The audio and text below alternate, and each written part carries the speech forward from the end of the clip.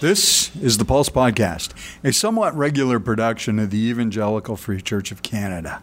We are here today to talk about things that matter to your faith, your life, and the Free Church family. Welcome to episode 22. 22? Now, if you're in Alberta, 22 means something else, doesn't it?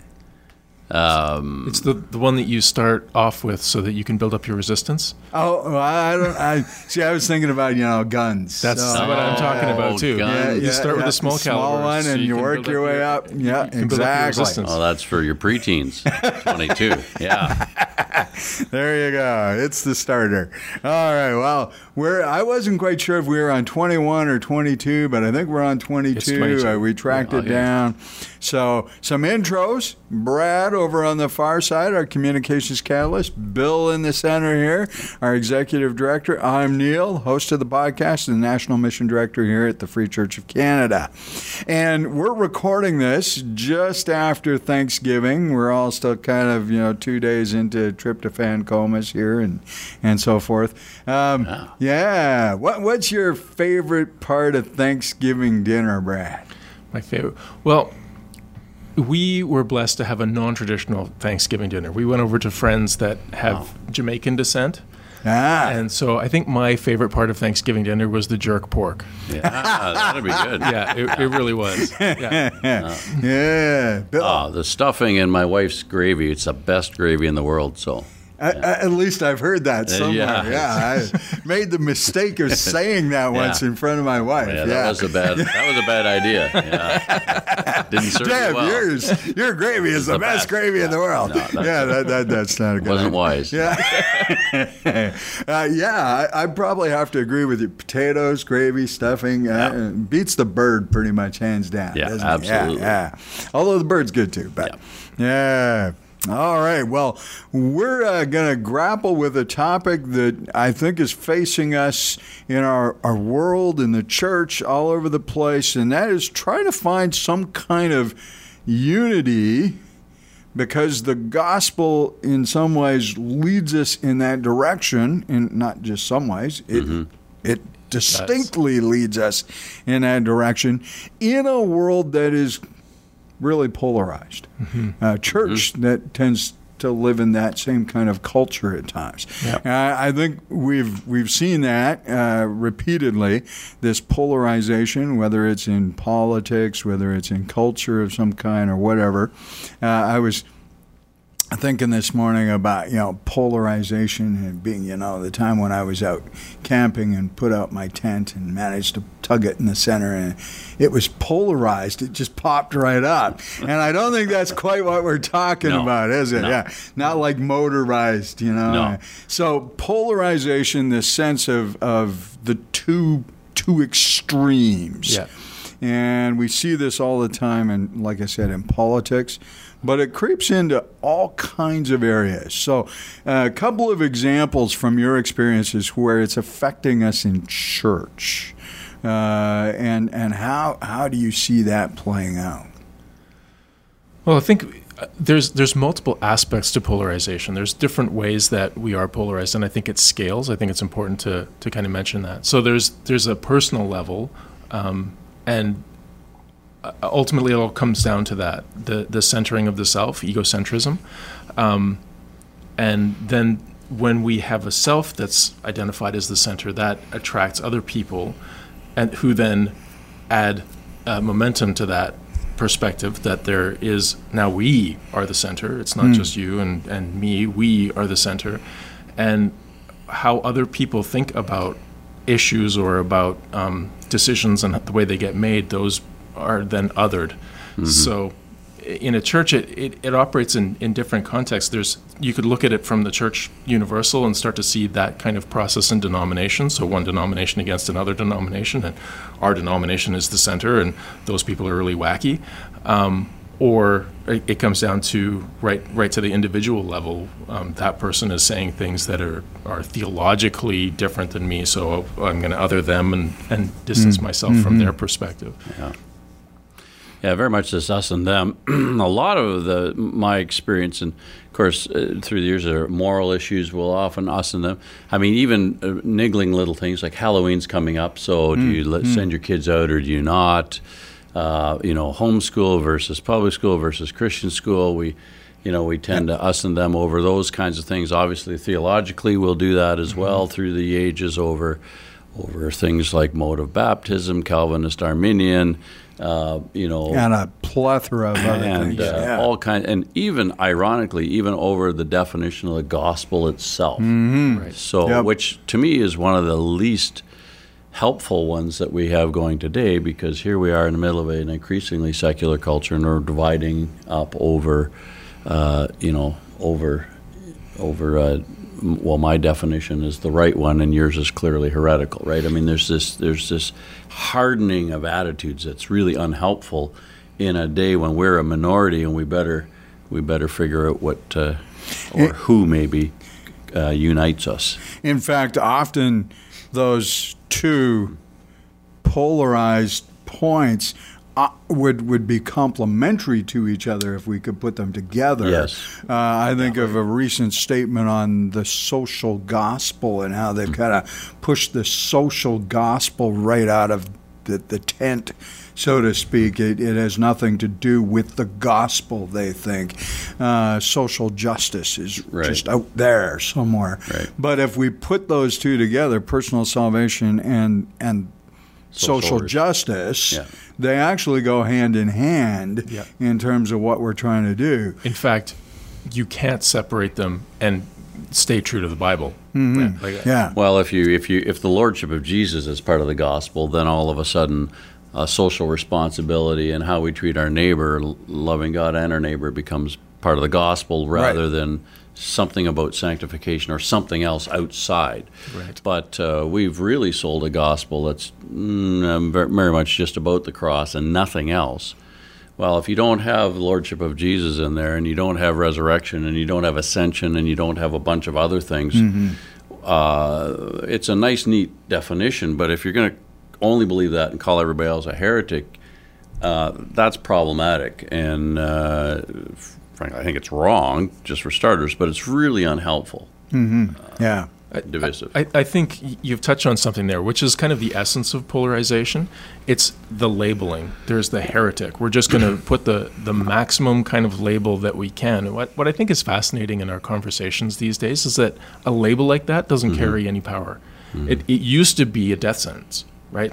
There was a time in Christian history where if somebody got labeled a heretic, it was a very serious formal charge, and it would carry a death sentence. Usually, maybe straw and fire and some matches and a stake, and a crowd watching. Yeah, exactly. And it doesn't carry nearly that same amount of power. So maybe that's why people think that they can get away with it, because it doesn't have the same implications. Or is it just an excuse not to listen? I think that's ultimately, it cuts both of those directions. Because if I can label somebody as something and disregard them, now I don't have to pay any attention, right? So, which is, again, another one of those pieces of the polarization aspect that we're talking about. So we tend to live in these binaries, us, them, whatever that might be. I think that's part of Western culture. We've developed binary ways of thinking instead of more multifaceted kind of things. Me is the center, which I learned a long time ago in the Free Church that if I am the center, we're in big trouble. Well, we're not going to dispute that. Speaking of us and them. Which is a good recognition, because I think that's true of any one person. Sure. I think so. And we're always closer to the edge of the tent than we care to admit, I think. And for some of us, we've kind of come up with that much clearer sense that we are pretty close to this edge of the tent, which means that the other edge of the tent is a long ways away. Right? It's not just a new Western thing either. It's a fascinating story in Luke 9 where the disciples say to Jesus, "Hey, there's this guy. He's casting out demons in your name, and he's using your name. He's not one of our group." Yeah. Tell them to stop. Hate when one of our group is Well, doing it's not something. one of us, And Jesus' response is, well, if he's not against us, he's for us. Yeah. So Jesus' definition of the group or the family is much more broader than his disciples' definition, which should cause us to pause as well, because we want to be at the center of the definition. And we just have this, we have this penchant to, if people aren't part of our group, then they shouldn't be doing this kind of stuff. Yeah.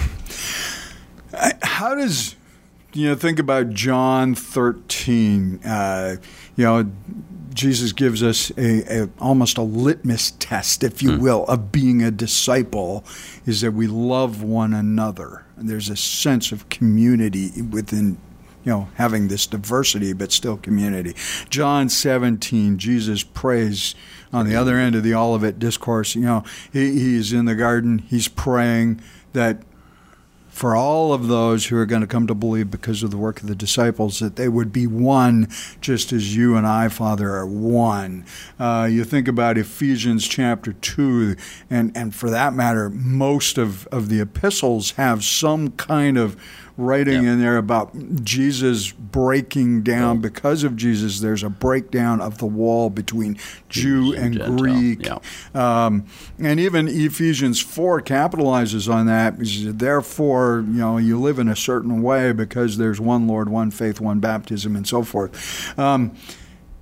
How do we get to that kind of a point where we buy into those essentials? What is one Lord, one faith, one baptism, with all of this diversity? Yeah, I think one of the things that I want to mention here is the short circuit of what love comes to mean in a very dogmatic sense. I'm going to tell you that I love you because you're different than me and you're going to hell. Right? And that becomes an extremely problematic thing when we are having these kind of conversations. And I think we need to filter this through. How would we want to receive truth? How would we perceive love in a conversation?